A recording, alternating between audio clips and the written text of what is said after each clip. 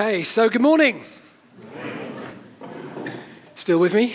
Good. Fantastic. So as Tim said, we are continuing our series looking at this book by Adam Hamilton called Half-Truths. And yes, it started as a sermon series in his church in the States. His church of about 22,000 where Adam is the pastor.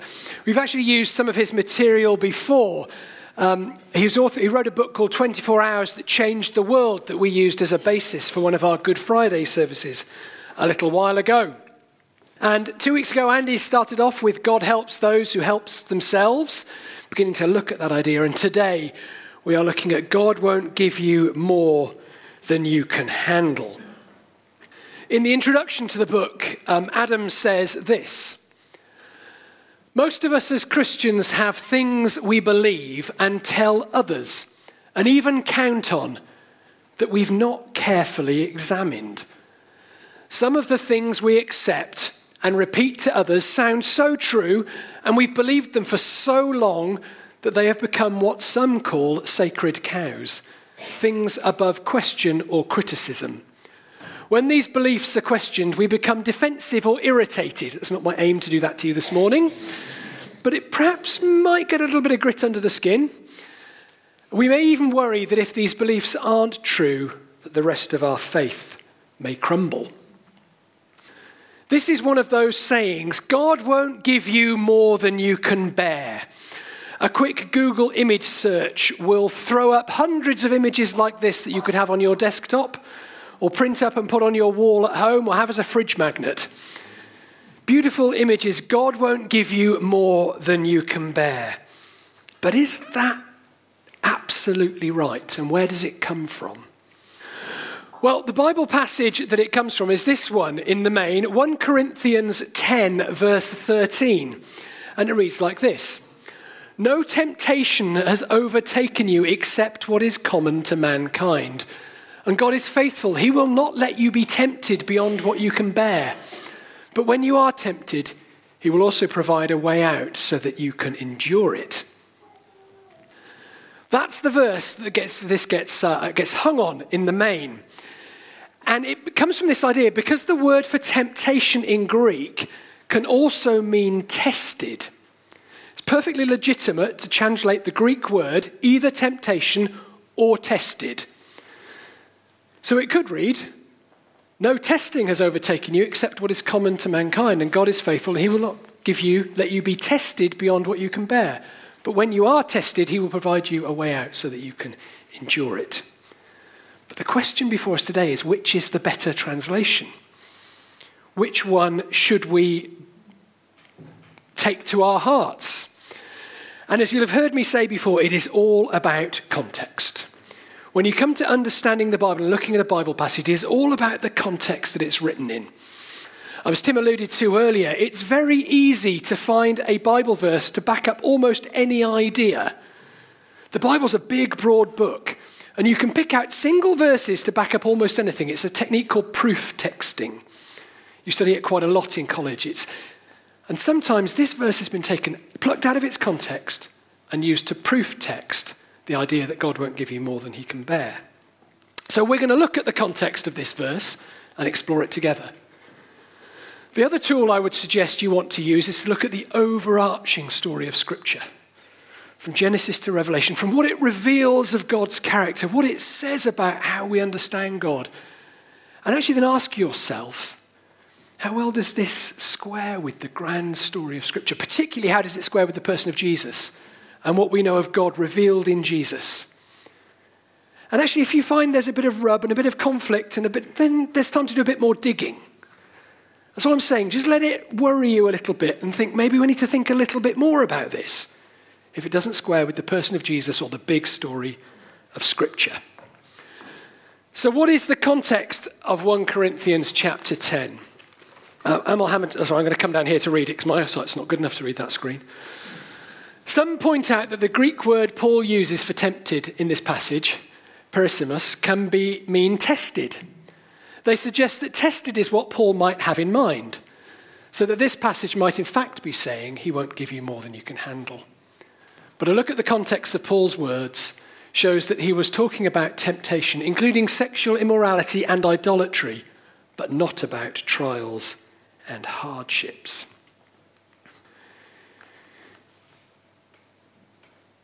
Corinth was a town known for its drunken orgies.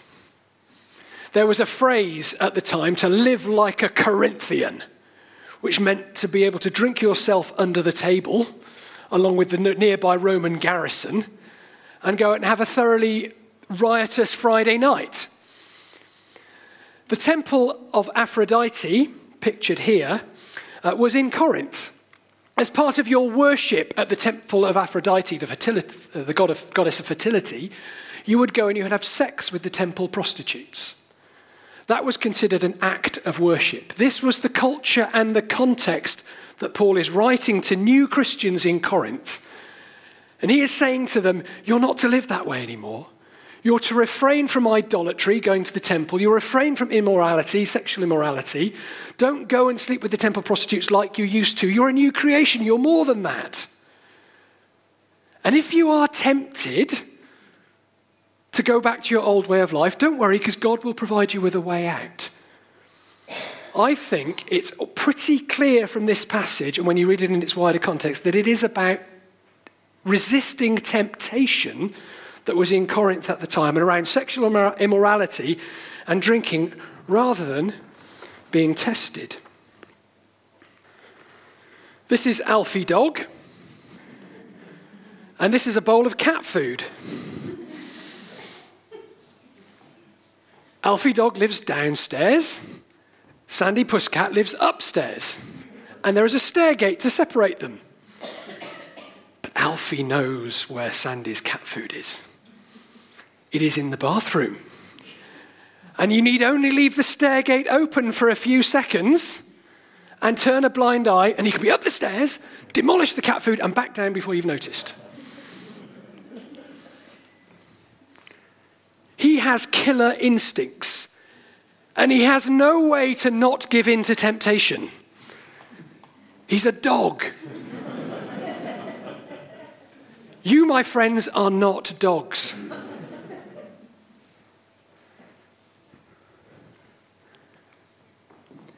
It says in James chapter 1, when tempted, no one should say, God is tempting me. For God cannot be tempted by evil, nor does he tempt anyone. But each person is tempted when they are dragged away by their own evil desires and enticed. I don't believe it's God who does the tempting, or the testing for that matter. We're pretty good at that ourselves. Temptations come our way through life, through circumstances, through the world around us. But when they do, God provides an exit. Nobody jumps straight into an affair. It just doesn't happen. You don't go from seeing somebody for the first time and hopping into bed with them. It's always a process. You spot them across the office and you think, oh, they're quite nice. But I'm married. Then you see them go to the water cooler and you think, well, I'm going to go and get a cup of water at the same time. And then you find yourself arriving at the same water cooler at the same sort of time every day.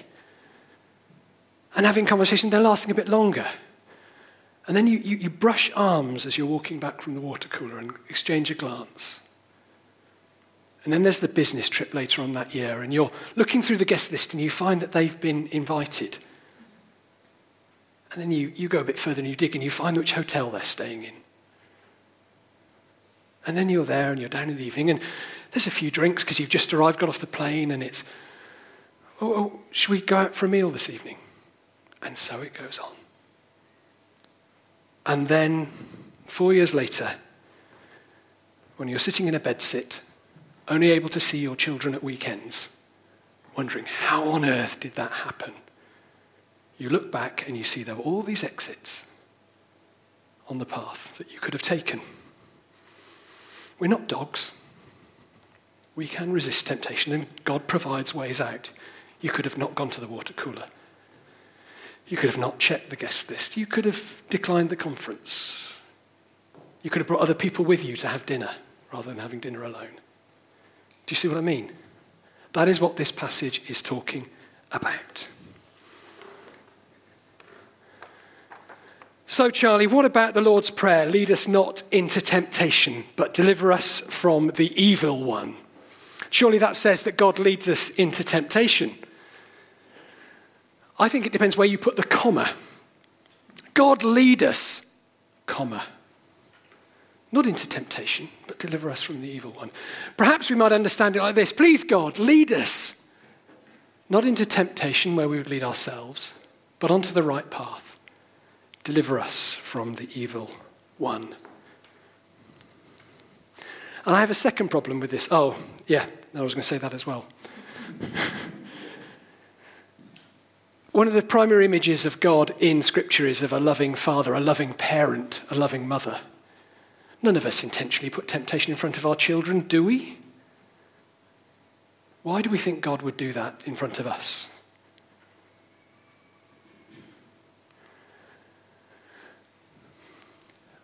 When Adam was preaching this sermon at his church in America, he had this letter from a lady in the congregation. In response to your question about God not giving us more than we can handle, if someone tells me this one more time, I may lose it. First of all, God didn't cause my husband to beat me. He didn't make my brother commit suicide. He didn't plant the IED that my nephew hit, which resulted in him losing his leg. And he didn't give my best friend cancer. I could go on, but you get the idea. It's this idea God won't give you. Is it God who gives us those things? If God won't give you more than you can handle, isn't the implication then that God will give you just so much? He'll push you right to the edge. Give you so much that God will layer these troubles upon you, push you to the edge of the cliff, but don't worry, because he won't push you over. Do we think God loves us like that by giving us and testing us to breaking point? Does that square with the overarching picture of God we have in Scripture or not? I don't think it does. So I think a part of the problem with this phrase is that the idea that God gives us these things.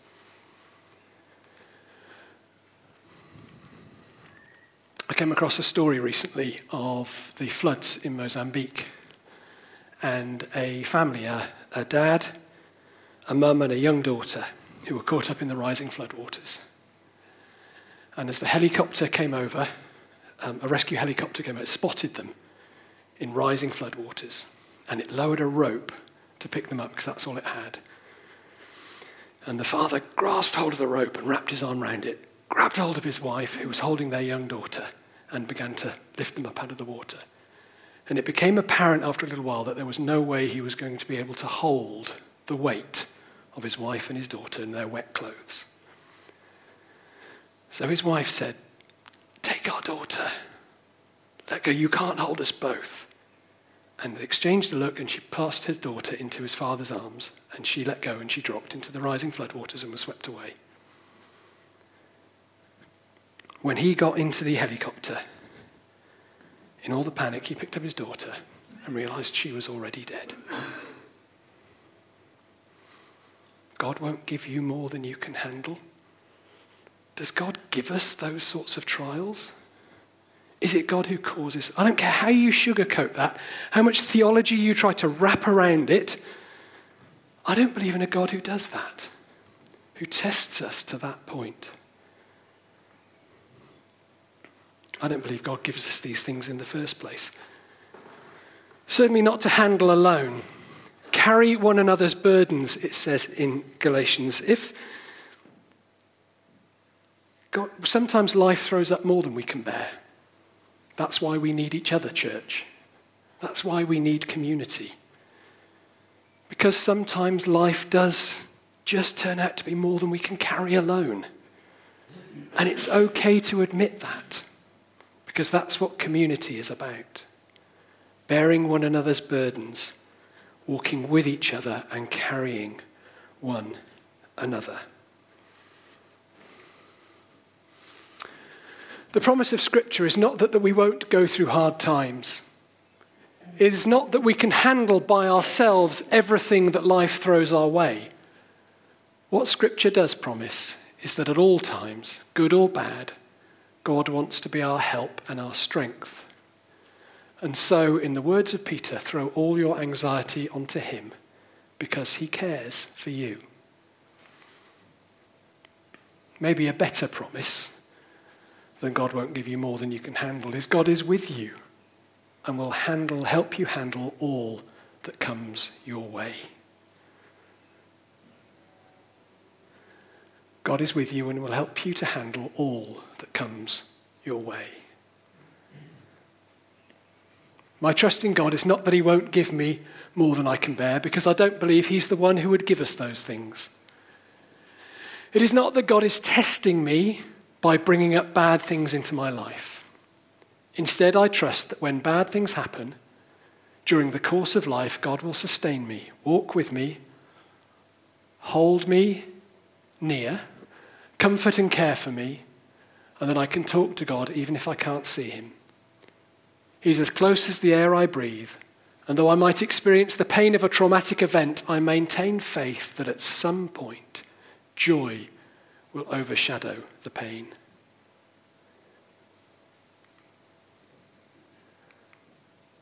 The lady that wrote the letter continued, I absolutely reject the idea that all of those horrible things were God's will. What I do know, beyond a shadow of a doubt, is that he is helping me to cope. It is not easy, but I know that I am never alone, even if it feels that way sometimes. I know that I can turn to God and cry and kick and scream, and he will comfort me. I can thank him for connecting me with the attorney who helped me out of an abusive marriage. I can thank him for the strength to talk about my brother's suicide in the hopes that it might be helpful to someone else. I can thank him for allowing my nephew to live instead of die. God is turning the challenges and using them for good. God doesn't give us more than we can bear? Or is it perhaps better to believe that God is with us and will give us the strength to cope with the things that life throws at us? This is Annie Johnson Flint. She was born in 1866. She was orphaned at a very young age, just 1 or 2 years old. Both of her parents were killed, and she was fostered by another family, adopted by another family in the States. Then as a teenager, her adopted parents were tragically killed as well. She lost 2 sets of parents during her lifetime. She longed to be a teacher and had a great gift with English. But unfortunately, in her early 20s, she was diagnosed with a life-limiting condition that would shorten her life and see her live it out in a sanitarium at the time rather than be the teacher she always dreamed of being. But while she was in there, she began to write poetry. And she's published several books of poetry and several hymns. And in the midst of all her struggle and strife, this is a poem by Annie Johnson. God hath not promised skies always blue, flower-strewn pathways all our lives through. God hath not promised sun without rain, joy without sorrow, peace without pain. But God hath promised strength for the day, rest for the labour, light for the way, grace for the trials, help from above, unfailing sympathy, undying love. Let's pray together.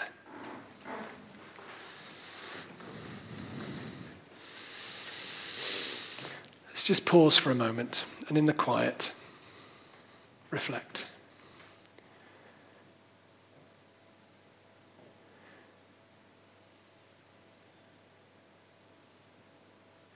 Perhaps you're going through hardship in your life at the moment, a trial. And you've wanted to blame God for it. It is not God who is testing you, who is testing us. It is God who is with us through those challenges. Maybe take a moment and lift that challenge before God and ask him to meet you in it and journey with you through it.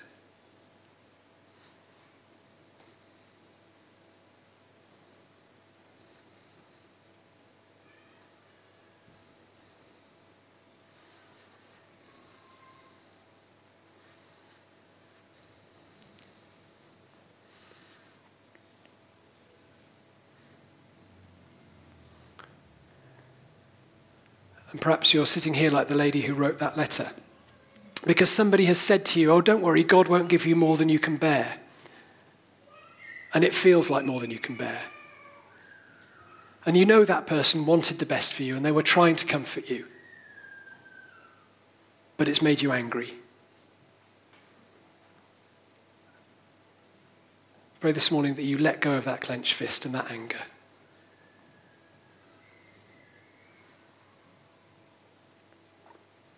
And that we as a community would be a community that bear one another's burdens. And when we find that life throws up for us things that we can't cope with alone, that we would be part of a family around us who would carry one another and be Christ's hands and feet as we journey through life together. And God, we thank you that you are always near and your desire is always our flourishing. And your heart is always for good. And that you can turn any situation and you can use it for your honor and glory. Lord, help us to trust you even in the dark times as well as the good. In Jesus' name we pray. Amen.